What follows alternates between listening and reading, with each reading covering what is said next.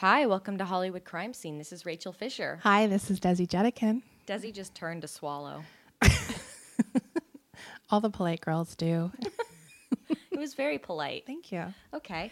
So we have picked out our winner of our contest. Our first ever Hollywood Crime Scene contest.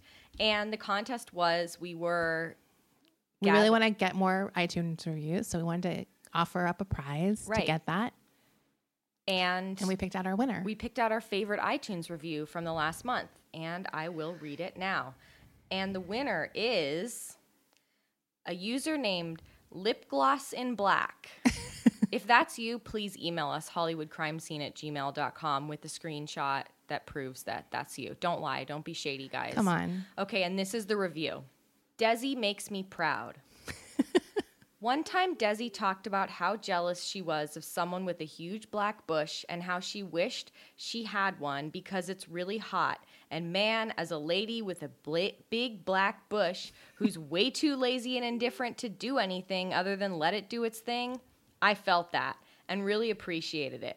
5 stars for this delightful podcast that's also apparently in charge of raising my self-esteem. Aw, that's so sweet. That review...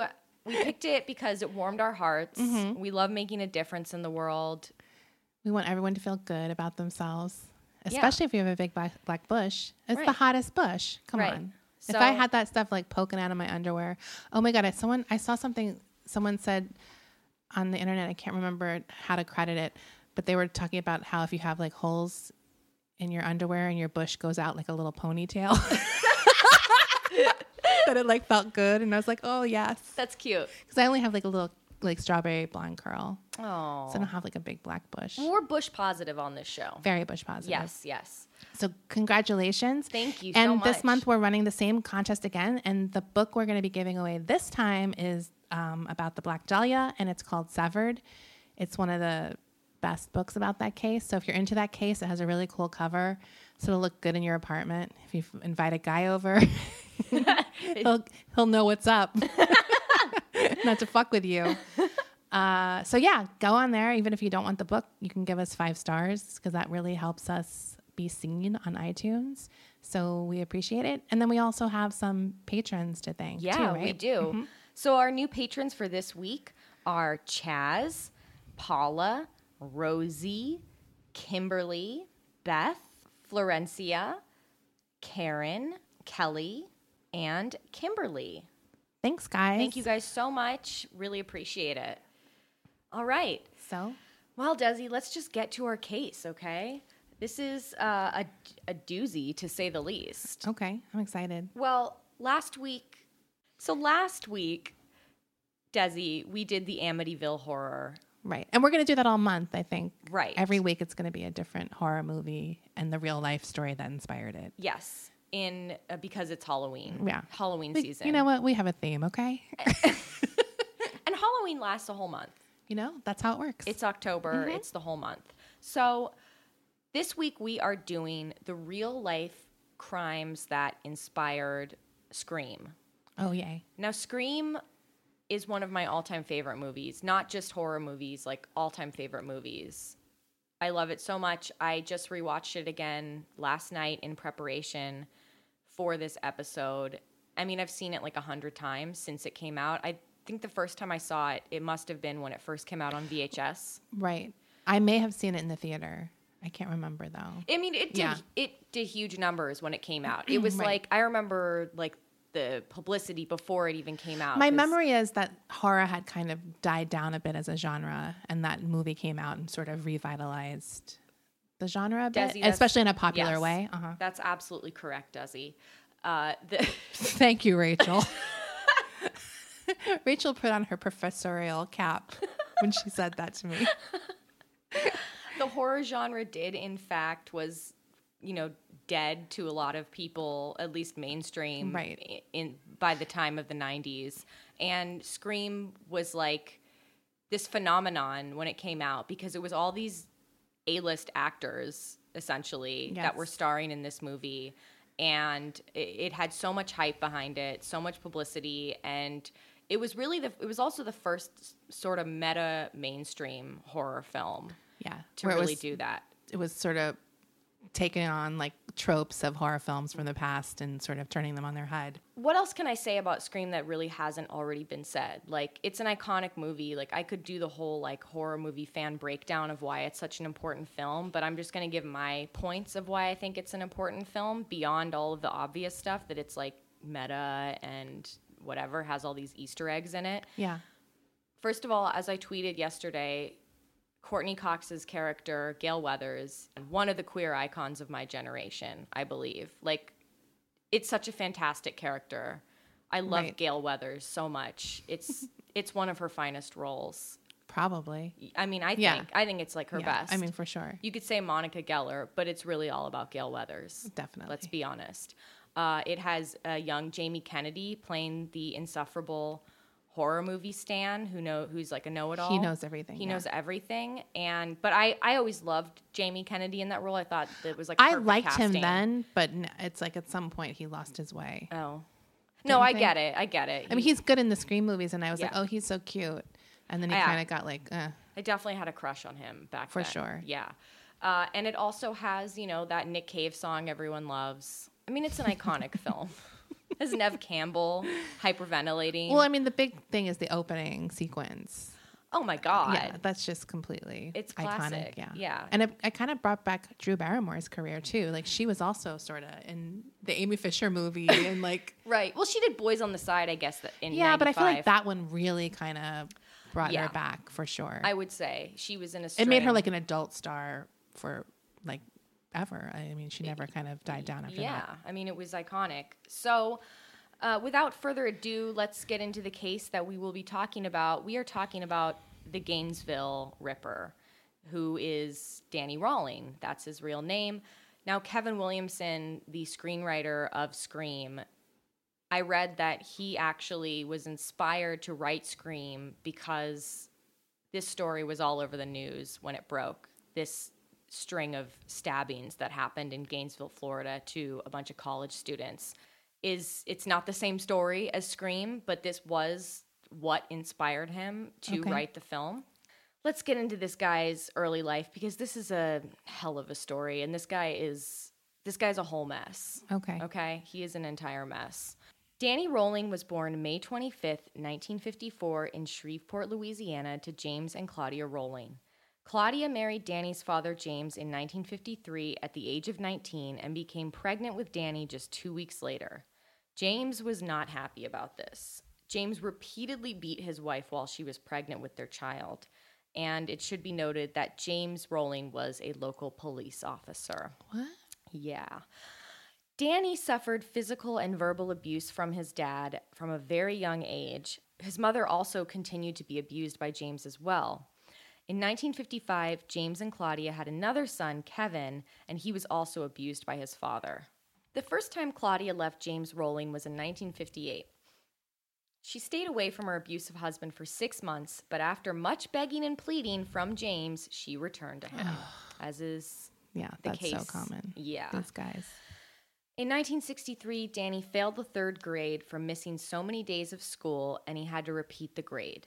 A school counselor said he suffered from an inferiority complex and a lack of impulse control. He was urged to seek further counseling, but he never did. In fact, his dad, James Rawling, was like, fuck that, my boy's not going to seek counseling like some pussy. Right. Like, great. Now he cares. Right. His dad was just an all-around fucking shithead. I know this guy. Yeah. That same year, Danny's mother suffered a nervous breakdown and she was hospitalized. When he was 11, Danny became interested in music and he took up playing the guitar. And music became an escape from his violent life at home. Around this time, Danny would also begin self-medicating with alcohol.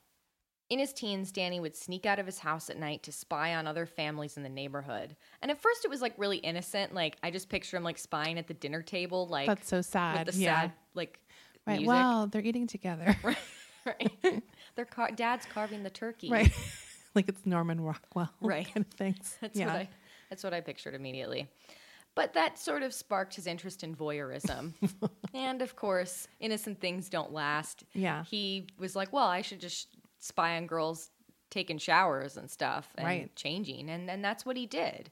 He also began to start having violent fantasies at this point. So not only was he fantasizing about these women he was spying on, he was also fantasizing about, butchering people too, as well. Mm-hmm. At 15, Danny attempted suicide by slitting his wrists. And when Danny was 16, his own dad had him arrested for underage drinking. After high school, Danny joined the Air Force, but was discharged for drinking and drugging and for stealing a bicycle. While he was in the Air Force, he was diagnosed with a personality disorder. In 1974, Danny got married to the love of his life, a petite brunette woman named Omatha Halko. They met at a Pentecostal church in Shreveport where Danny had found religion. They had a daughter named Kylie. During the marriage, Danny drank excessively, he struggled at work, and apparently he had visions of Jesus and demons and UFOs. Okay. That's quite the combination. Yeah. So she was like, I got to get away from this guy. Like, he was a whole mess during their relationship. Yes. So she's like, we're breaking up. We're getting a divorce. And she split from him in 1977, and he was livid. He was like, how dare you break up from me? Break up with me. He took his foil pyramid hat off. Slammed it How to the dare ground. you? I'm a catch. In 1978, Danny met a 17-year-old girl at church named Mary, and they began dating. Ugh. So he's in his 20s. I'm already disgusted. Yeah. I mean, this story isn't like a big part of the case. I just had to mention it because it's like, of course. Yes. He's like, dating. I need to control someone. Right. At this time, he was also committing a string of robberies. In 1979, he robbed a Winn-Dixie supermarket in Montgomery, Alabama. And just a week later, he robbed another Winn-Dixie supermarket in Columbus, Georgia.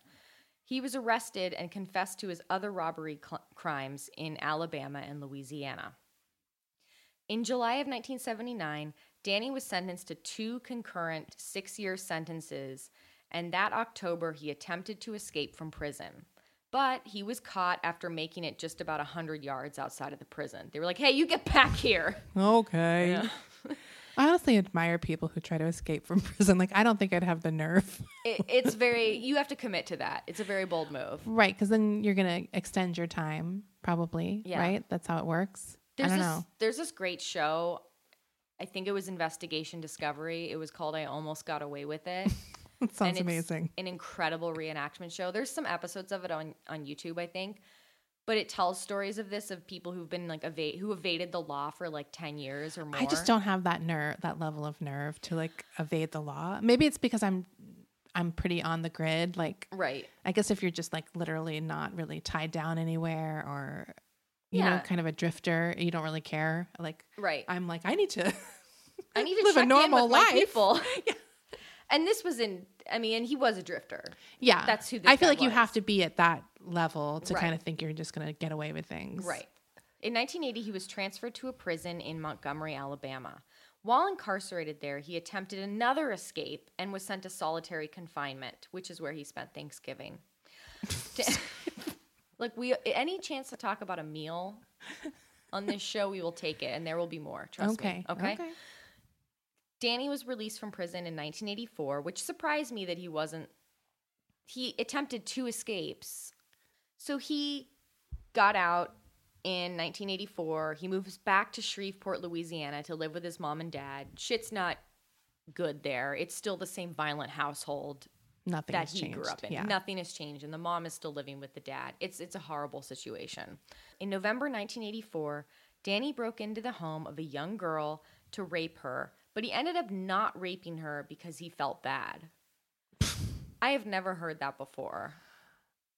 Right. Was that his story, or did the girl say? It might have been his story because he did write a book. Oh, okay. But that is something that happened. This is when he starts sort of acting out on his sexual assault fantasies at this point.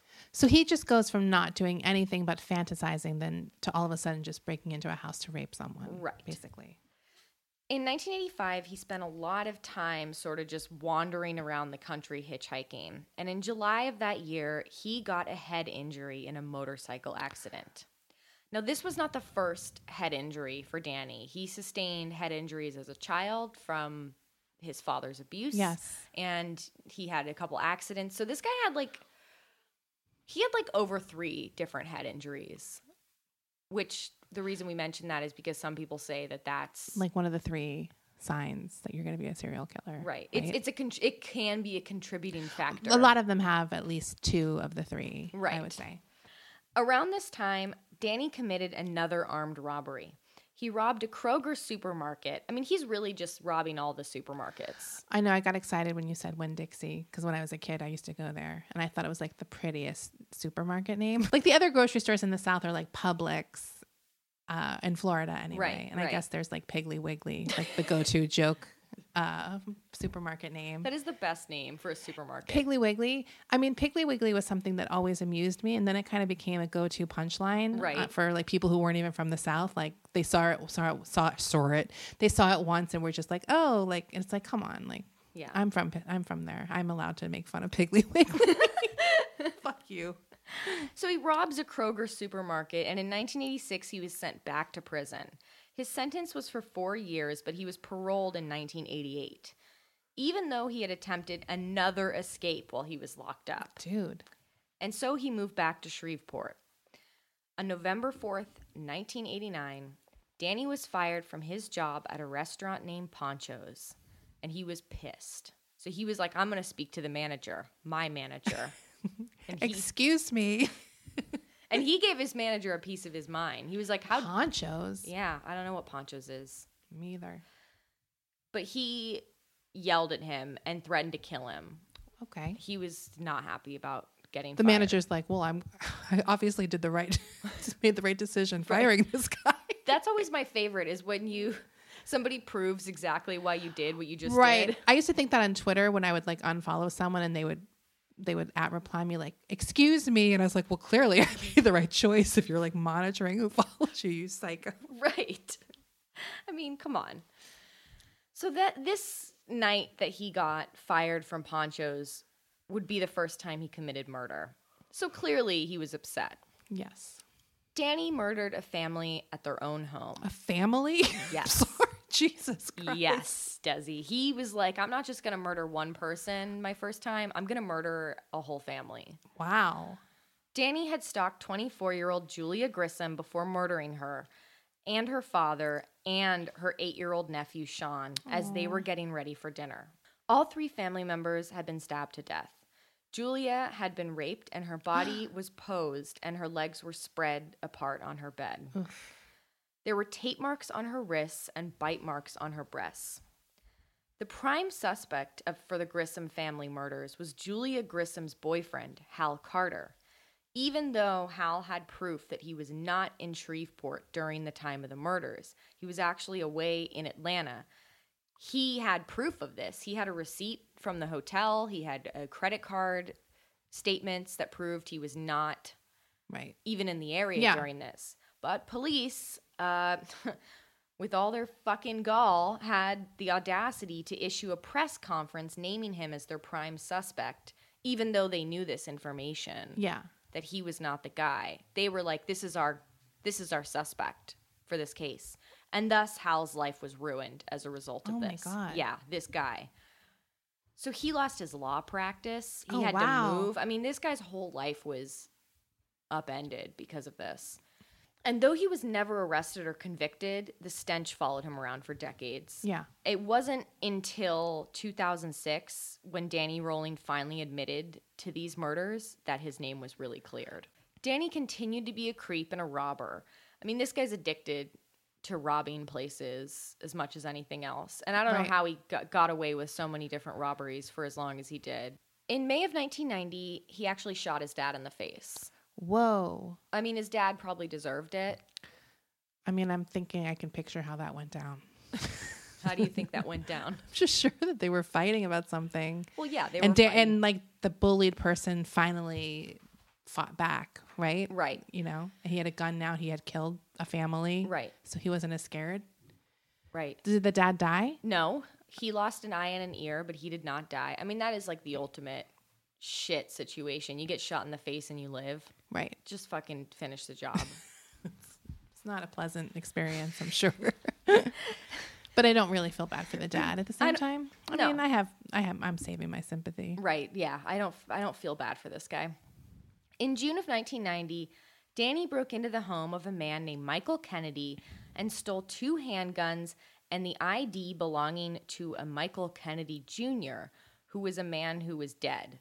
So he assumed the identity of this dead man's ID. Okay. Right.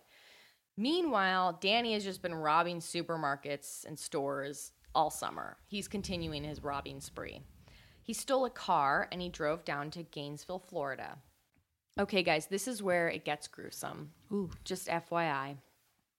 During the early morning hours of Friday, August 24th, 1990, Danny Rolling broke into the apartment of 17-year-old college freshman Christina Powell and 17-year-old Sonia Larson. Danny was armed with a pistol and a knife. Danny walked over to Christina Powell, who was asleep on the couch. He stood over her and watched her for a moment, but he didn't wake her. Danny then went upstairs where Sonia Larson was asleep in her bed. Danny got on top of Sonia and stabbed her in the chest. Next, he put duct tape over her mouth to muffle her cries. He stabbed her to death. Danny went back downstairs to Christina, who was still asleep. He bound her wrists and covered her mouth with tape. Next, he cut her clothes off with his knife before raping her and stabbing her to death. After murdering the girls, he raided the fridge, where he ate an apple and a banana. That's what you eat after murder. I'm sorry. That is insane to me for some reason. I had to include that detail because I felt that... I mean, it's not that I'm like, what would I want to eat after I murdered 2 people? But that just seems so... It's such a light snack. Ugh. Wouldn't you want something more that substantial? Makes me think he's demented, even more than the murders. Right. No, the murders are pretty bad too. I'm sorry. Well, the murders are fucking awful. Yeah. But is horrible. I thought you would enjoy that tidbit. Right. It's gross. Danny then sliced off Christina's nipples and took them with him. Before Danny left the apartment, he posed the girls' bodies in sexually provocative positions. This would be like the woman. Yes, this was his signature. That he would pose the bodies afterwards. Right. Mm-hmm. The female victims, he would pose their bodies. On the evening of Saturday, August 25th, just 42 hours after he murdered Christina Powell and Sonia Larson, Danny Rolling broke into the apartment of 18-year-old Krista Hoyt. The next day? Yes. This is absolutely chilling. Krista wasn't home at the time of the break-in, so he hid out and waited for her. Wow. Yeah. And when Krista finally did return, he attacked her from behind with a chokehold to subdue her. He then taped her hands and mouth before raping her and stabbing her in the back to death. Danny decapitated Krista and left her head on a shelf in the bedroom. He made like a whole diorama of her body parts, basically. So he decapitates the head, he leaves it on a shelf, then he cut open her abdomen. He sliced off her nipples and left those on the bed, and he also posed the body before he left. What the fuck? Yeah. I mean, this guy is beyond demented. Beauty should be good for you, and that's why we're excited to tell you about Beauty Counter. Beauty Counter is a clean makeup and skincare brand that started in 2013, disrupting the beauty industry by shedding a light on the need for stronger ingredient regulations in the personal care products that we use daily. Today, Beauty Counter is the leading clean beauty brand creating innovative and high-performing products that are safer and cleaner than even their like-minded competitors. So what do we mean by clean? Over 1,800 questionable ingredients are never used in Beauty Counter's formulations. They call this their never list. You can learn more at beautycounter.com, where you're also going to want to check out their incredible products. Best of all, if you're a new customer and you order through March 15th, you'll get free shipping on your order of $100 or more when you use the code Hollywood. Once again, to get free shipping on your order of $100 or more, go to beautycounter.com and use the code Hollywood. As most of us have found out the hard way, getting into debt is easy, getting out of it is hard, especially if your credit score isn't great. Thankfully now there's Upstart.com, the revolutionary lending platform that knows you're more than just your credit score and offers smarter interest rates to help you pay off high-interest credit card debt.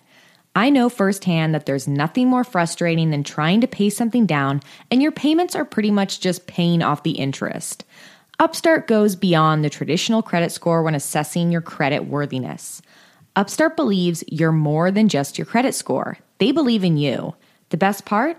Once the loan is approved and accepted, most people get their funds the very next business day. Over 400,000 people have used Upstart to pay off credit cards or meet their financial goals. So free yourself from the burden of high-interest credit card debt by consolidating everything into one monthly payment with Upstart. See why Upstart is top ranked in their category with a 4.9 out of 5 rating on Trustpilot, and hurry to upstart.com/Hollywood to find out how low your Upstart rate is.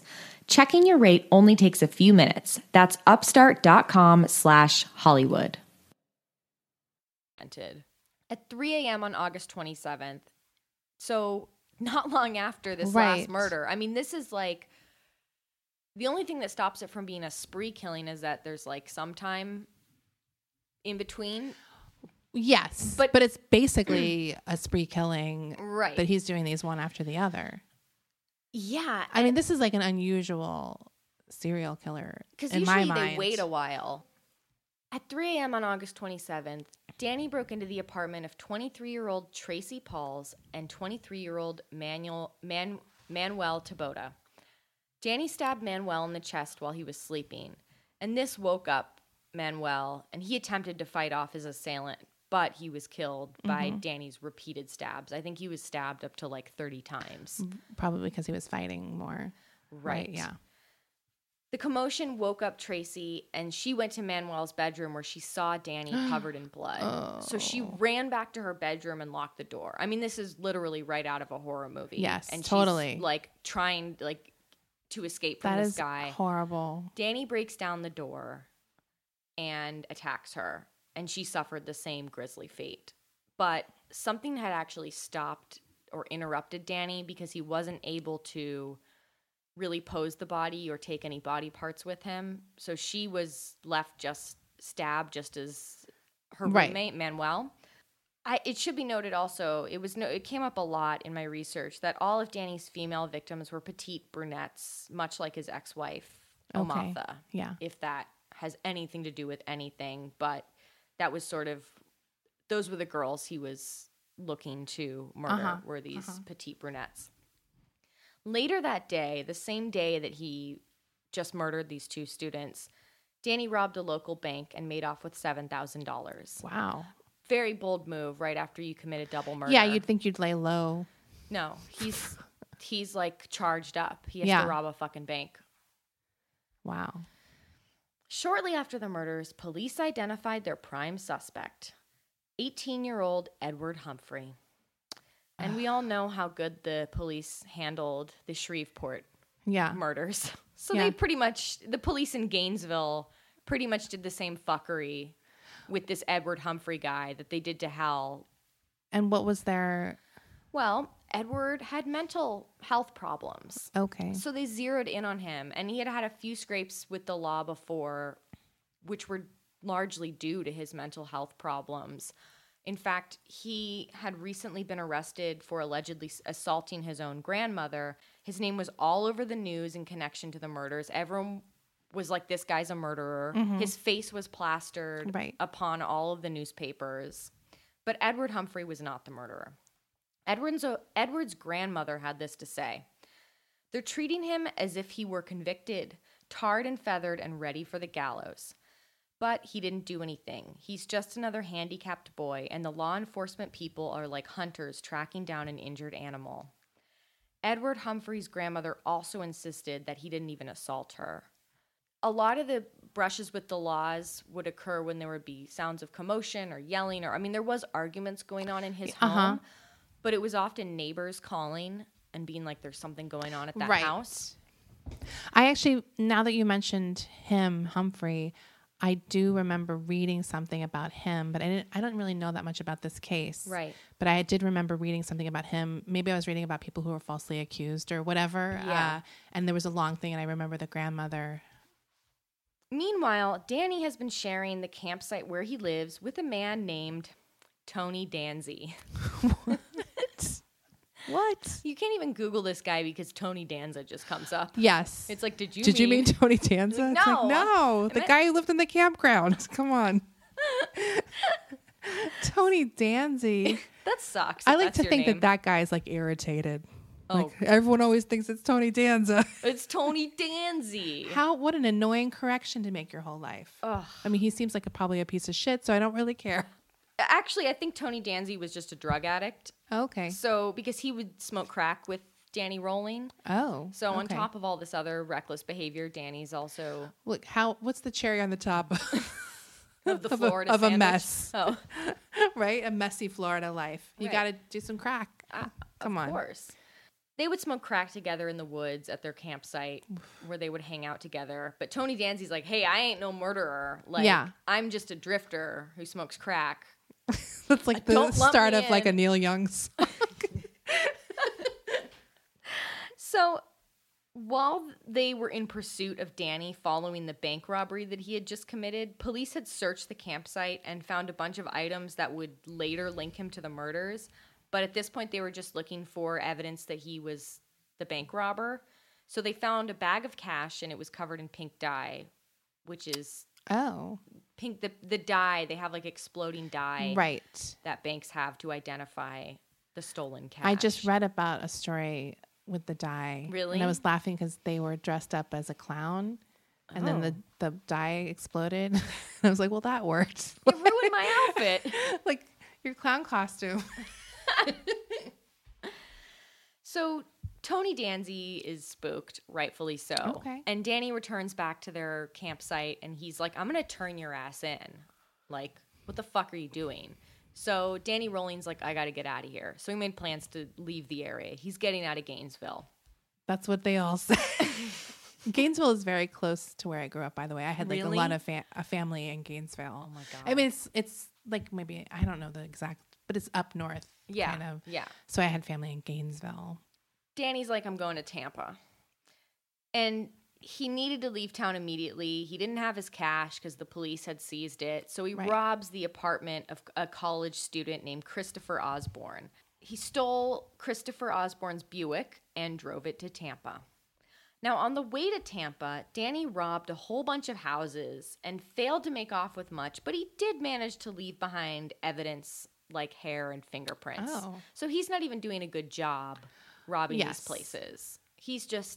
Danny just lives his life so recklessly. If he's gotten away with anything, it's pure luck or incompetence on the police department's part. I would say it doesn't it's a combo seem of like both. it doesn't seem like he's a master criminal. He's just getting lucky. On September 8th, 1990, Danny robbed another Winn-Dixie at gunpoint, this time in Ocala. Where is that? That's in Florida. It's in Central Florida, I think, yeah. So he robs another Winn-Dixie. That's like his go-to supermarket. I mean, Winn-Dixie. Police were called, and they got to the scene just as Danny was exiting the parking lot in the Buick.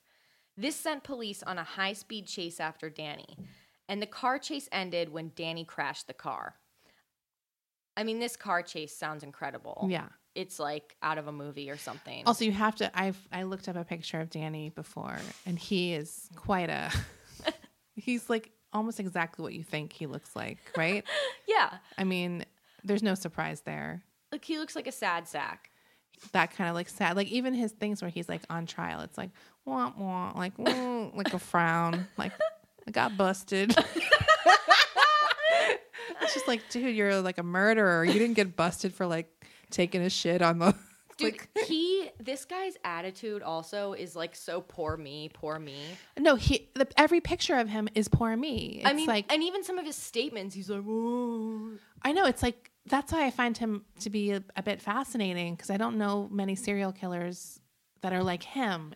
Like, he seems like very unique to me, not necessarily like in a good way or anything. No. But there's just like something about him where it's like, you don't have this driving evil force like some of these guys seem to have. You're very evil. But like, do you know what I mean? Like, some people just seem committed to evil, and he's just like, well, like a sociopath. There's something like different about him. Hold it, because we're going to talk about that. Okay. But I'm saying hold it because the way you said that was very much like, I don't know. There's just something different. Yeah. There's something different about him. He's not like other boys. So he crashes his car during this high-speed pursuit. He gets out of the car and starts making a run for it on foot. Ugh, I would pay to see that. I'm living for this police chase. Yes. He runs into an office building. He's going to make his escape. And he's like, I just imagine him like knocking over papers and right. like. And it's like finally like, wow, the cubicle's exciting today. Finally something's happening at the paperclip factory. Well, it's like the 80s movie where you just have the extras going, hey, excuse me, put that. Like they just stacked up the files perfectly. It just organized all of these databases. And then Danny comes barreling through. Hey, God damn it, that took me a week. Right. And sir, you can't go back there. Sir? Okay, so the police caught up with him in the back entrance. Like, they cornered him, and it ended. So he was arrested. And while Danny was in custody awaiting sentencing for the robberies, he was so angry that he ripped a toilet from the wall and threw it across the room. Oh, God, he's irritating. Can't you just picture this guy like he has like literally zero impulse control, right? Like, I mean, I know he's a horrible, bloodthirsty murderer, but it's like this type of guy where they're just like have no impulse control. Right. They're just so mad that they have any like consequences. Right. Also, he still like knows he's a murderer, right? And he's like acting like a baby. I'd be like the best citizen in the world at that point, like, right? Like, he's like, how don't dare look you? Further. Well, he wasn't even arrested for murder at this point. No, he could have been like the coolest, like, hey guys, I'm really sorry. Like, I'd be like, don't look at my hair samples. Do you know what I mean? Like, right. In September of 1991, Danny was sentenced to 3 life sentences totaling 170 years for all the robberies that he committed. For the robberies? Yes. Just the robberies in Tampa. 3 life sentences for that? Yes. I mean, I'm shocked. But I guess because he had prior convictions before. Wow, that seems so... I don't get sentencing.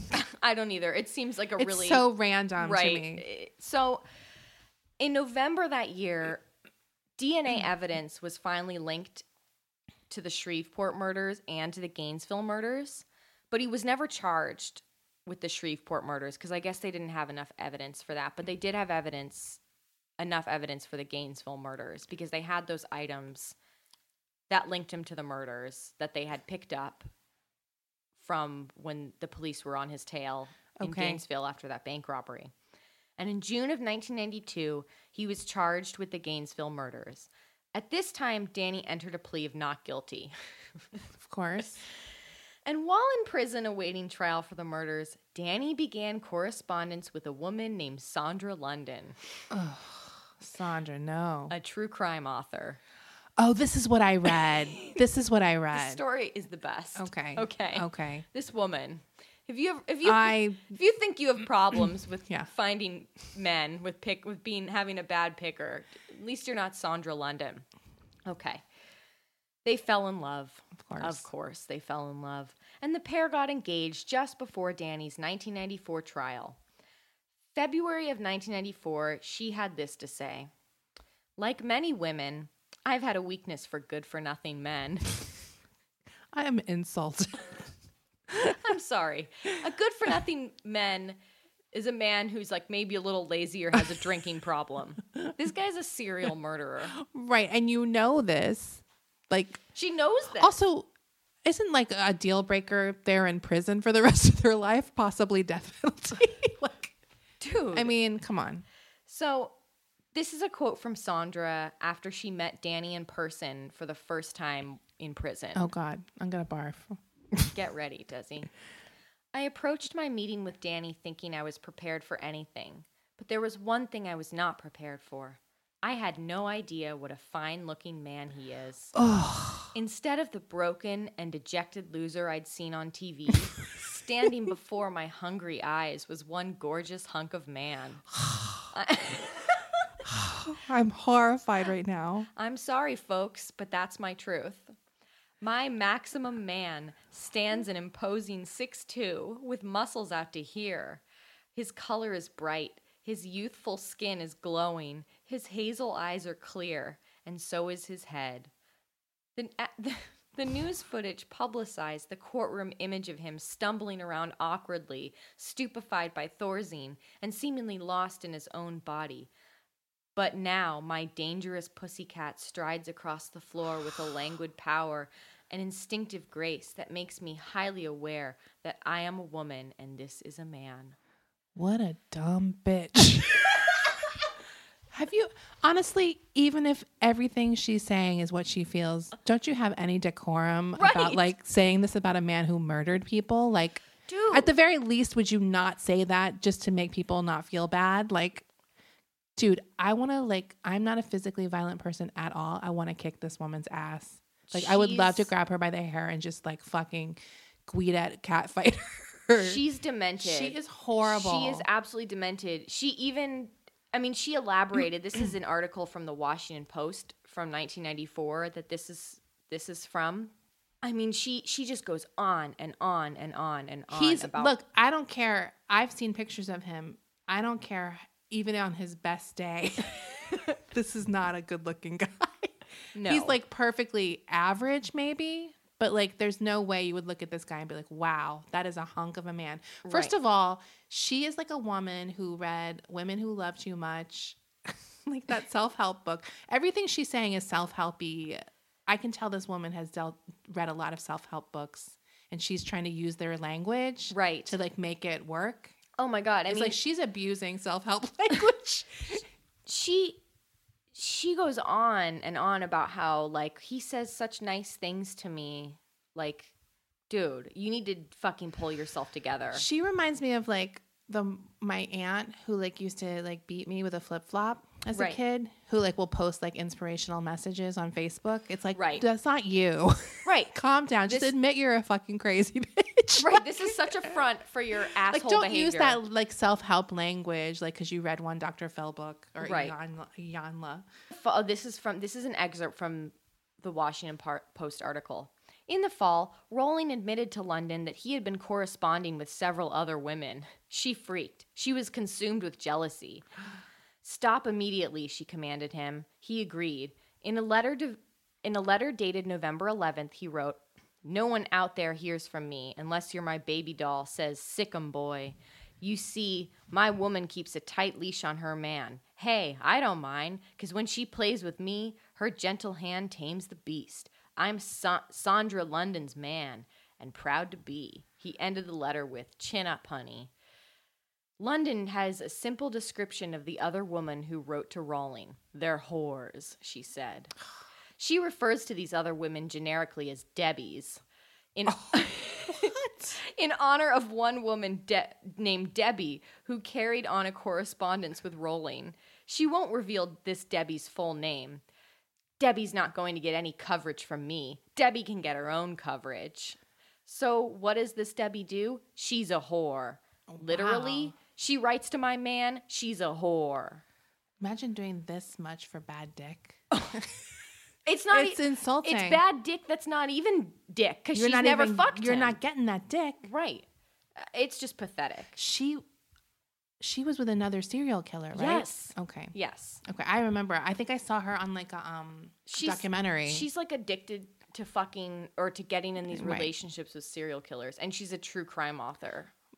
Ugh, so she knows these sick fucking things. She's a mess. They also wrote a true crime book together. Oh. They did.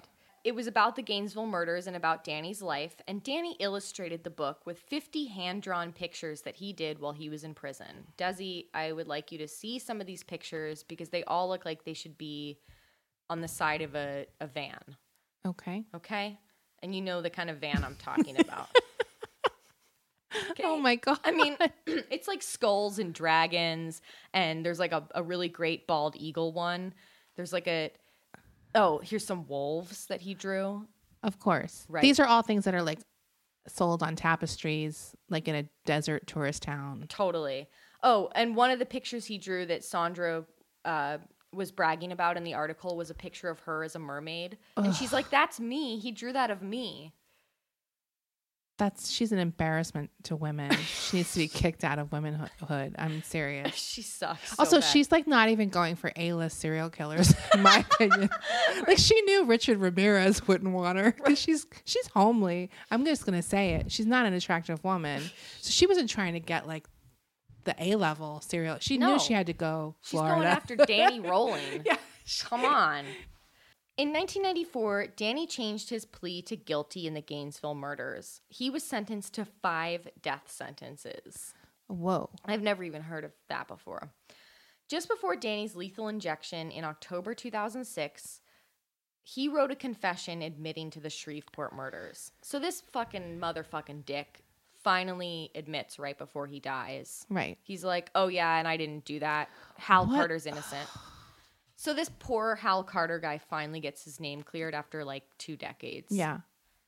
Danny just writes his confession. Oh, he also sang his last words. Ugh. Yeah. It's like, could he get more awful? He's just awful in every way. I hate this fucking guy. Yeah. He's horrible. He sucks. What were his last words? Oh, God. Okay, let me read them to you. I saved them in my phone. You're not going to sing them? Desi, I'm not going to sing them. Sing them like Neil Young. This is sing them like... Hold on a sec. Dude, his last words were like very like biblical sounding. Okay. So his last words were a hymn. He sang the hymn in a way that a witness described as, quote, haunting, repeating the refrain, none greater than thee, O Lord, none greater than thee. Oh, and also Danny was like very apologetic during court. He's like, I'm sorry. Like, he didn't apologize to the victims, but he was sort of just like, yeah, I'm sorry about that. I shouldn't have done it. Right. Like, I mean, it is such a weird escalation of a crime. Do you know what I mean? Do you want to hear his last meal? Oh, of course. Yeah. Okay. So that's, as we all know, that's the thing that interests me a lot with serial killers is what their last meal was. And this was Danny Rolling's last meal. We can judge it now. Okay. Lobster tail with drawn butter, butterflied shrimp, baked potato, strawberry cheesecake, and sweet tea. That's a really good one. It's a good one. I mean, I like all of those things. I like all of those things too. I will contest the strawberry cheesecake only because I need to know what kind. Well, here's the thing about when you get a strawberry cheesecake is usually you get those gross gelatinous strawberries on like top. That. And I don't like that. Do you know it's a really good cheesecake? What? Sara Lee strawberry cheesecake. I was obsessed with it as a kid, and I actually was in the ice cream aisle a few days ago, and I was like really on a bender. I just got my period, and I had a really bad day because a man made me cry. I'm not going to get into it. Not a man I know, by the way, just a stranger man, but I was not in the mood for it. I was in the ice cream aisle. I was there for 20 minutes because a couple was in there, and I felt really self-conscious because I was like, I need to pick the right ice cream. If I go home and I'm not happy, it's going to be really bad. So I was like really deliberating. Right. And then I was like, I should get a strawberry cheesecake. And I was like, the last thing I need to do is go and eat a cheesecake with a fork. That's just like a level of despair I'm not ready to commit to. Right. Because I was like, it's small. I will eat the whole thing probably or close to it. Mm-hmm. Like I'll save like one chunk to feel better about yourself. To feel better about myself. But it will be a sad moment in my life. So luckily they didn't have it. Long story short, I didn't end up getting it because they didn't have it. It's a plain cheesecake with strawberries. They're not gelatinous. It's frozen usually. I can't explain it to you, and I haven't had it since I was a kid. It's definitely a nostalgia thing, but there's something about the cheesecake that's really, really good to me. So I am curious to try it again just to see if it's as good as I remember. I love cheesecake. I just am picky about the cheesecake I get. Me too. Because I don't like it when it's too dense and flowery This tasting. one's really light. That's why I think I like it too. When it's really airy and light and doesn't have a lot of flour in it. I don't want it to be flowery tasting. You know me, I'm really picky, and this is like a very light cheesecake, and I don't know, it's just so. I'm gonna have to try it. We'll try it one time. Yeah, it'll be good. We absolutely should try it. So that's Danny Rolling, piece of shit. What a horrible person. I mean, that's really sad. The whole like him and his father. It's like just a case of like just two awful, deranged people. And his mom wasn't a serial murderer. Her mom was an abused woman. A lot of people are in abusive homes and they come out with problems, some of them, or some don't, like me. Just kidding. There's various problems that people have to deal with, but obviously this is an extreme end of things. My God. I mean, this is leave us a review on iTunes, and we'll have the contest again. If you're the winner, what was her name? Lipstick in Black. Send us an email, and we will send you your prize. Yes. If you want to join our Patreon, you can do that. We have bonus episodes for a $5 level, and that's usually for a month. Yeah. And then we have a $10 level where you get 2 full episodes that are usually about mysteries, macabre, like lots of cool things. So you can get that. And then join us at our Facebook group too. People talk about murders and the crime and post pictures. And that's Hollywood Crime Scene Friends. And then our Instagram is Hollywood Crime Scene. Yeah. So you can do all that kind of shit. Yeah. We like it. We like it. Thank you guys. Thank you guys so much. Bye. Bye.